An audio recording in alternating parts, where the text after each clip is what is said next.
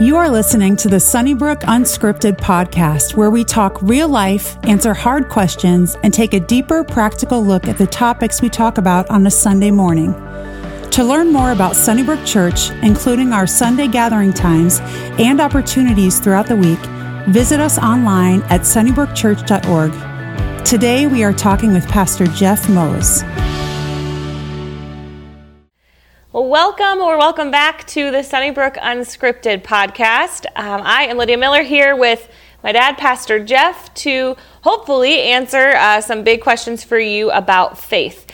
We most recently have been just kind of walking through, really it's a class that we teach on theology, but we're kind of going through topic by topic and hopefully answering questions for you that maybe you have had, or maybe questions you've been asked by people that you haven't really been sure how to answer. And today, we thought we'd do a softball for you. We're just going to do the overall topic of God, which I feel like you know a lot about. So, we're just going to talk about God, who God is, the existence of God, how can we be sure that God exists, and what makes really the God of Christianity different. So, let's start with an easy one. How do we know that God exists? You think that's easy? Well, here's the interesting thing about this question. First of all, the Bible never argues the existence of God, which I always think is fascinating. The Bible just starts with the idea that God is. In the beginning, God. So there was never any argument with regards to that. But here's what most scholars have done with this, is they've given four sort of arguments, if they will. They've given them titles and names, and I do think they're helpful. The first would be sort of this cosmological argument, this idea that because something in this world exists, there must be something behind it. Something started it, something got it going. Romans 1 talks about it, these qualities of God we see in nature and beauty and creation around us. So the fact that there is something, there's this idea of there's got to be something behind it. The second argument they usually use is what we call the teleological argument, this idea of the complexity of nature. Psalm 19 talks about it, the heavens declare the glory of God, the skies proclaim the work of his hands. This idea that when you look at nature and gravity and complexity, you look at the human body, you look at the eye, for instance, you recognize there must be someone behind it. The old illustration has often been given: if you're walking in a forest and you find a watch laying there, you recognize it didn't come together as a watch by itself. Obviously, there's a designer, there's a maker of it. So when you look at creation, when you look at the beauty of it around you, recognize there's got to be something behind it. The third argument they usually use is what they would call the conscience of man. There's a sense in which all throughout cultures around this world, no matter where you live, there are certain things that are seen as wrong. Stealing in every culture is seen as wrong. Lying in every culture is seen as wrong. Sometimes we'd refer to this in theology as kind of the idea of the common grace of God, that this world is not as bad as it could be because God, in terms of his presence and this common grace of God, is still at work to this day. And then the last one is simply this idea of the experience of mankind, that we've experienced God. We've gotten comfort in times when we've gone through mourning. There's been guidance and direction in our lives. There's been answered prayer. So again, because we don't often want to use Scripture, people who don't know God would say, well, listen, you just say, go see the Bible. So if we want to take some things outside of Scripture with regards to the existence of God, I think those four things are very helpful. I think anybody, when they stand in the presence of a newborn baby, I think when they stand in the presence of the Grand Canyon or Niagara Falls or see the Swiss Alps, you've got to recognize the beauty of creation, that there is a God behind it. There is order, symmetry, beauty to it that I think screams of a designer and a maker. I had a professor one time just talk about that idea of not believing in God, and he really encouraged people, take that thought all the way through, because he said, for me, it's a bigger leap to believe that all of this came from absolutely nothing than it is to believe that there could be someone out there who created it. Agreed, yeah. The whole idea, the Big Bang Theory, that it takes a lot more faith to believe in that than it does to believe in the existence of God, yes. And even just like what they're discovering, just the galaxies and just the grandeur of the universe, I studied the human eye one time, and I did a little bit of a sermon on it, but just to to understand how the human eye works and our ability to see, to differentiate lines, color, all of those kinds of things, to understand a designer is behind that is fascinating. So what would you say to someone who would kind of put themselves in that camp of they're struggling to believe that God exists? Where should they start? Or maybe you have a friend who struggles. Is there any encouragement or things that you could point them to? Yeah, I would say, and I've certainly had this discussion with people before, I think the first thing is this: you've got to continue to pursue it. So often I think people lay it down, give it up, move on. I think there's a sense in which you've always got to be pursuing God. So, Scripture talks about the fact that Jeremiah said, listen, when you seek me, you'll find me when you search for me with all of your heart. So I think there's got to be a heart desire to get to know God, and I think we've got to pursue after that. I'll often say to people too, listen, why don't you do this for the next week or month or whatever? Just pray every day, God, if you are real, make yourself known to me. Because there is, one of the things I think people have to understand is God desires to reveal himself or make himself known to people. And I can't think of a prayer he would rather answer than, hey, if you're real, make yourself known to me.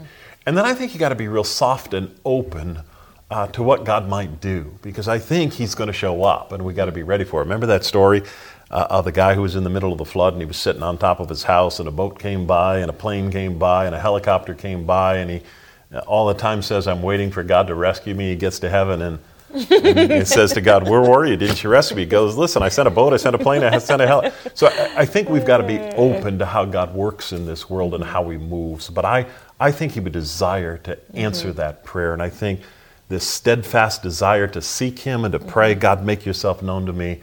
I can't imagine that God wouldn't show up if our eyes and our heart is open to that.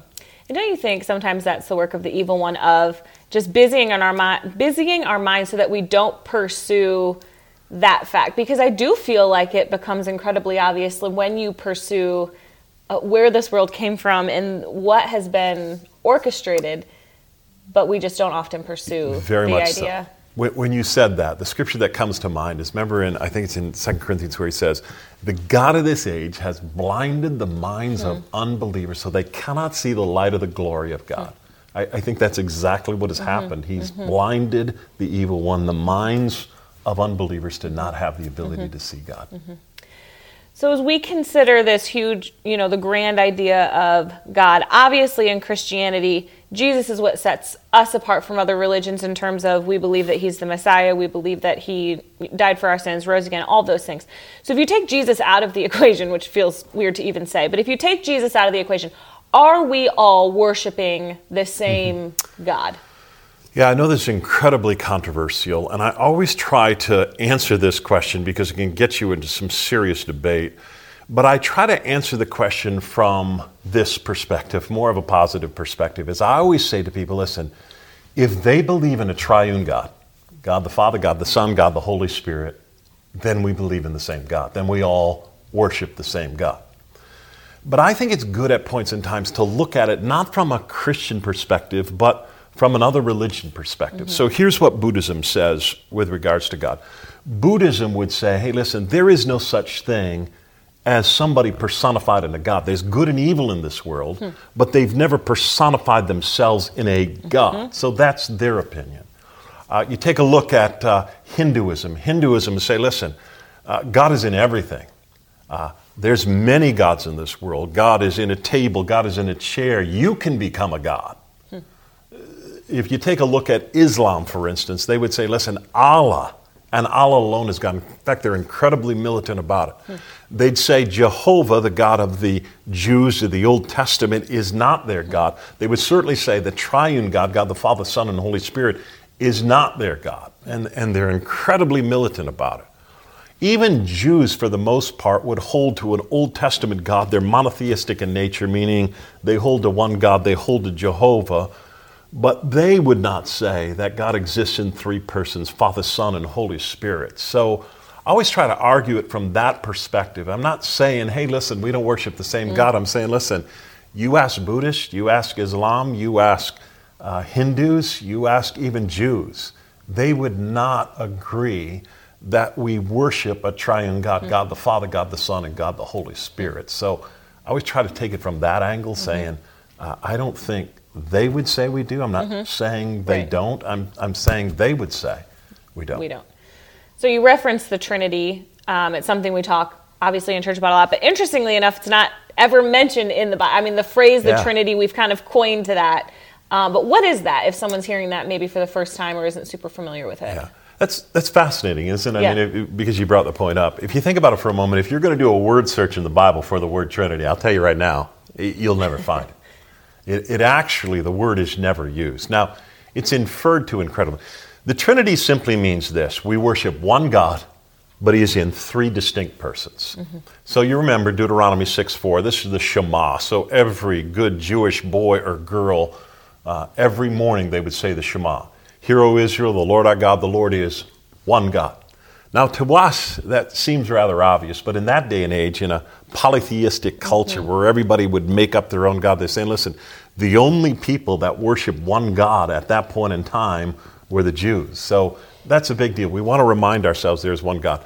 But he has three distinct roles. He plays the Father, he plays the Son, he plays the Holy Spirit, and he does it in different fashions. So again, if you're looking for places to find biblical support for that, I would certainly go to creation, Genesis chapter 1.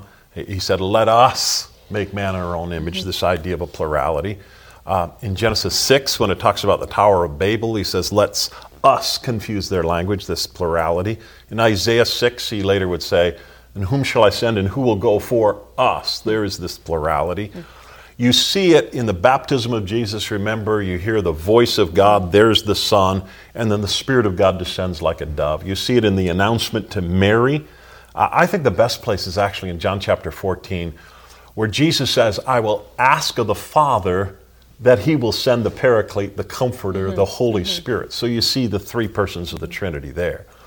And again, I would just remind you that even though there is one God, they have this economy of roles. They play different distinctions.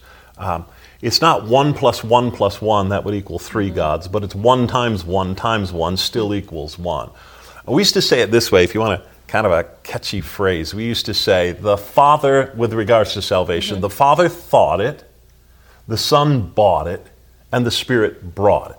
So those are their different roles. So the mind behind salvation and us coming into the very family of God comes from God the Father. What was needed for salvation in light of the Old Testament system and the need for an ultimate sacrificial lamb was bought by the Son.